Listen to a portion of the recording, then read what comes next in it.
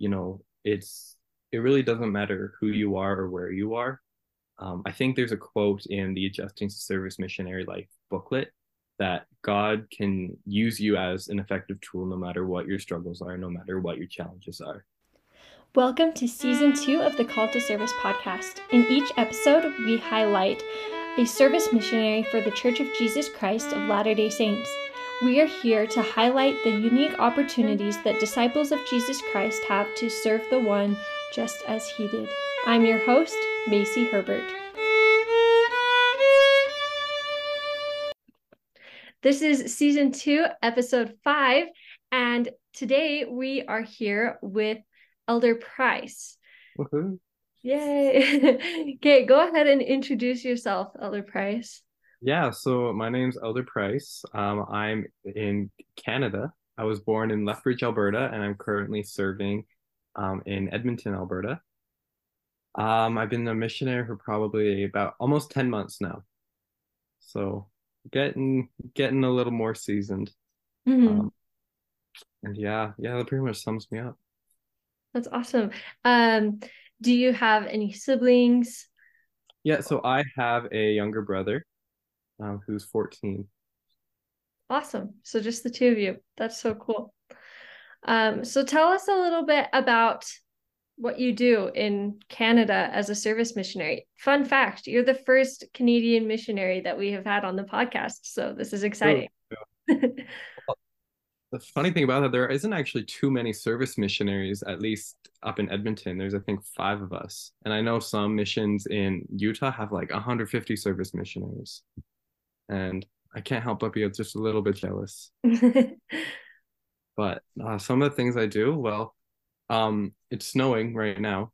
We do a lot of snow shoveling as missionaries here in Canada.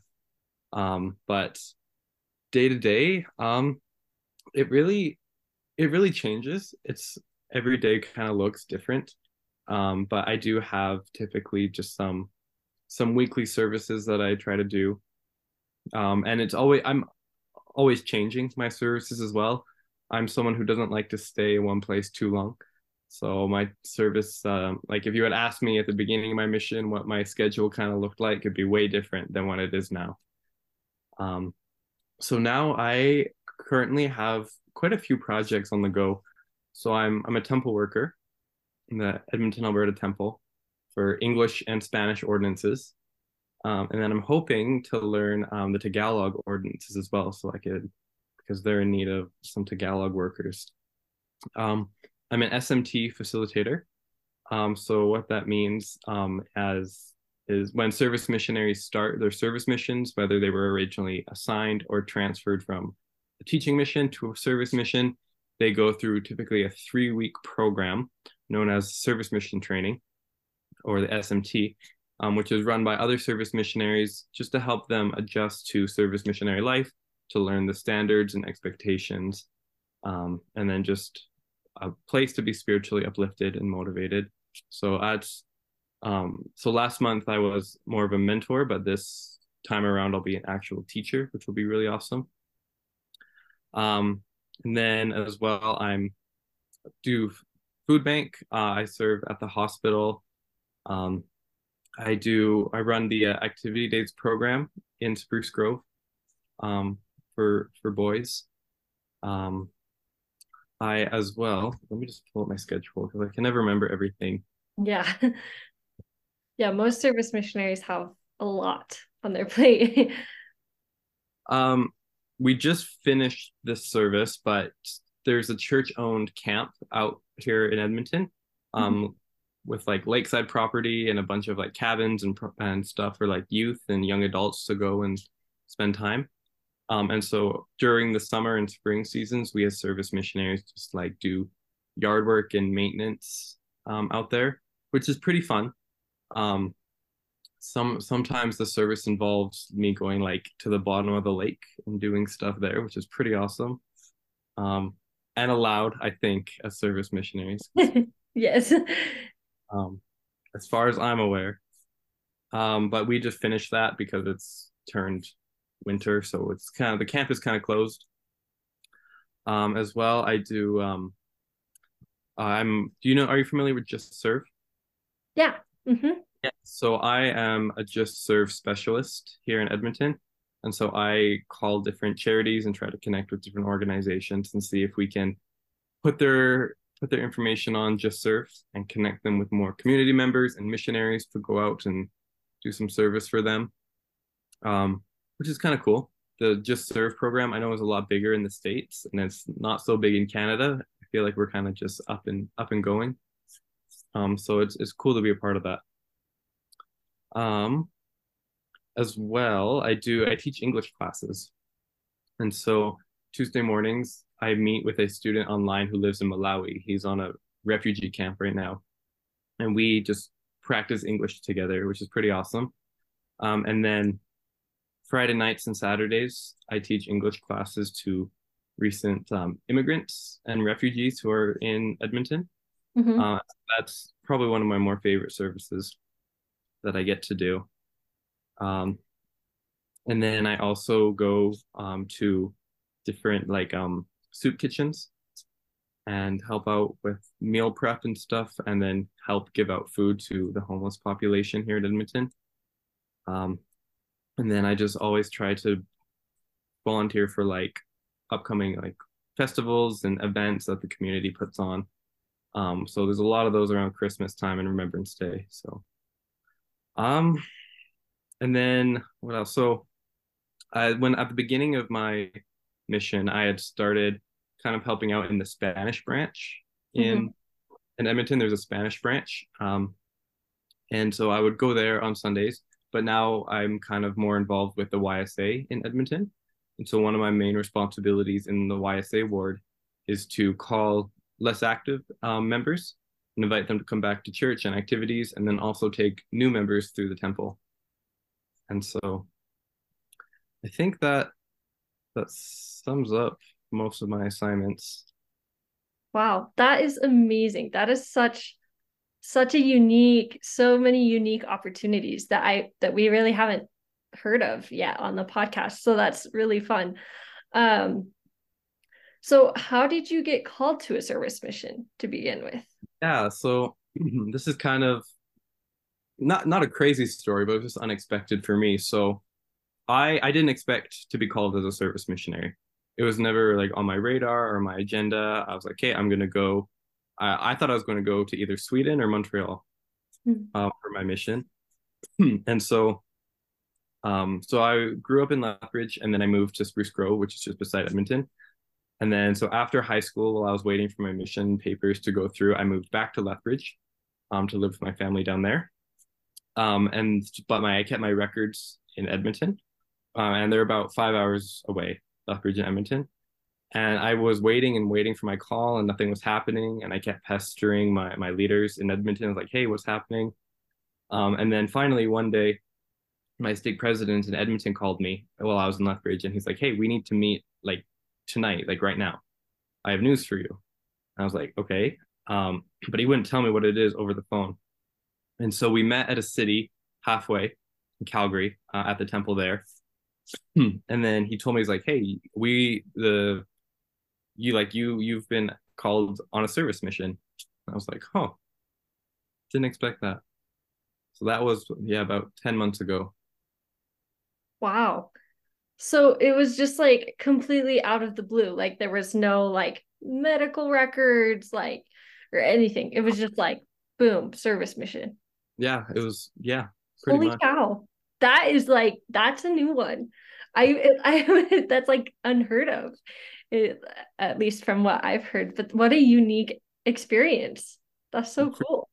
I remember I asked my state president, I was like, "Do you know the reason why I was called on a service mission?" He's like, "I really don't." I'm like, "Okay." Wow. Talk about being like willing to serve wherever the Lord wants you to. Trying. Yeah. Yeah. So talk about that. Like, what was that like being called onto a service mission just out of the Uh, blue? well, it was a surprise. And it um I wouldn't say I was happy about it at first.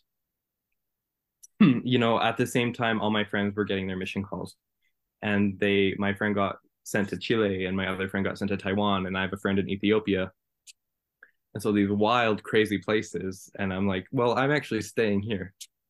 Mm-hmm. Um, and in my patriarchal blessing, it had said it talked a lot about my mission, and so I thought like, oh, this means I'm going on a teaching mission.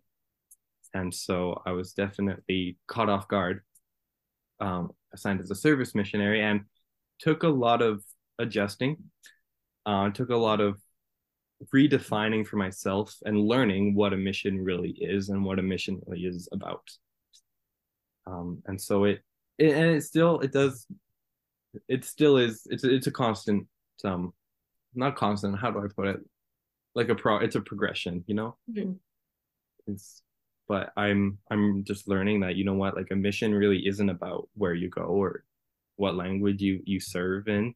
It's really just about ministering to the one as the Savior would if he were here. And so it's definitely taken a big shift in perspective and a big adjustment in that way. And I had to move back to Edmonton Oh, to yeah. do so. Wow.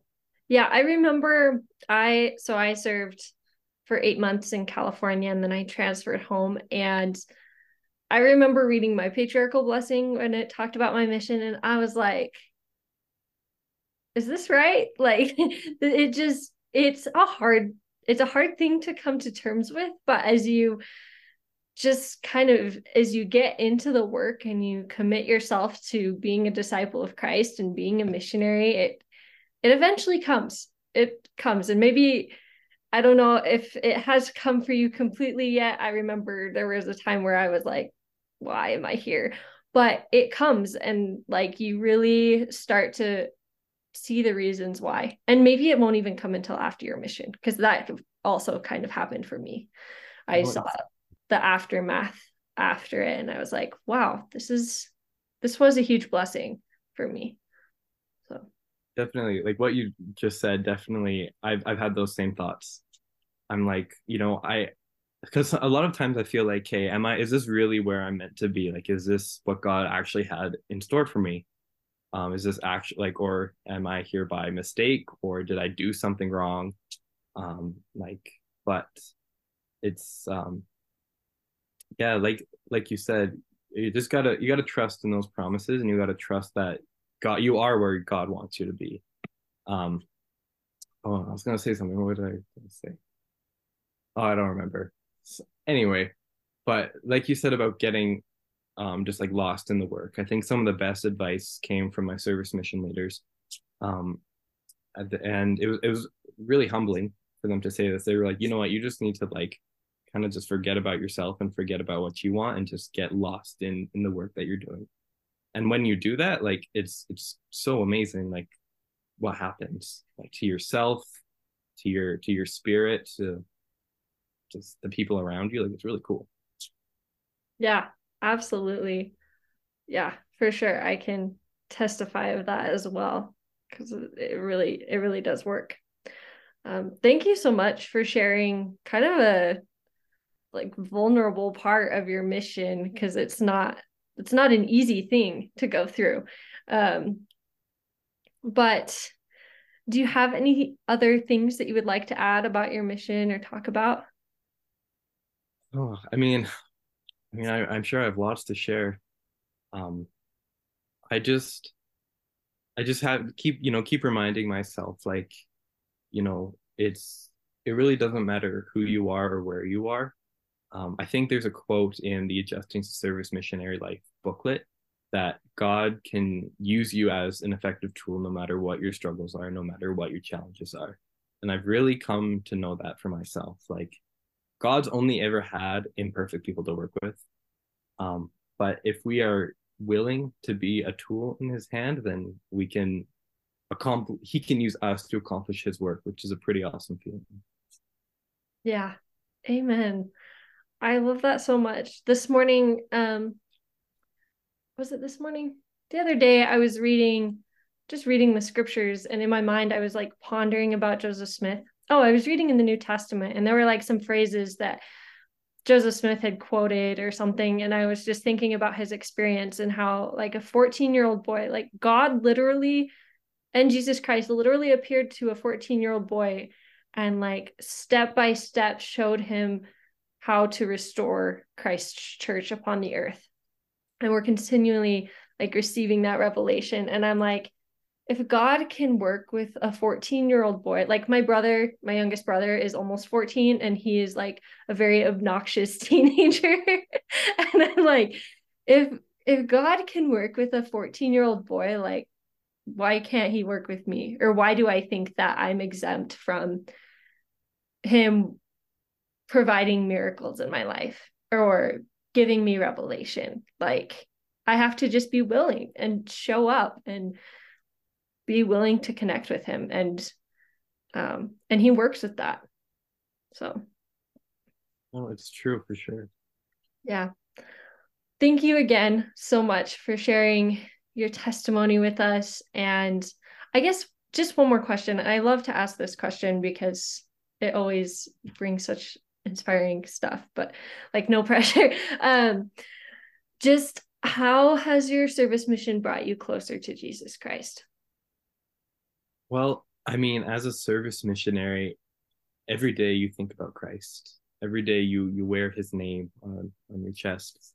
And so he's kind of always at the forefront of your mind, and everything that you do centers around him and his purpose. And so in that way, I've come to love the things that he loves, if that makes sense. And do it, and how do I put it? I guess thinking in that way, I'm just filled with his spirit more often, and the spirit can be my companion. And the spirit just testifies that, you know what, this work is true. It's a good work. And that Jesus Christ lives, and that he has a purpose for all of us, and he has a plan for all of us because he loves each of us. Absolutely. Okay. Well, thank you so much, Elder Price. And I know that this will touch a lot of lives. Thank you. Thank you, everyone, for tuning in to this week's episode. Be sure to check us out on Instagram, and you can stream this podcast from Apple Podcasts, Spotify, and YouTube. And be sure to share with your friends and spread the love of Jesus Christ.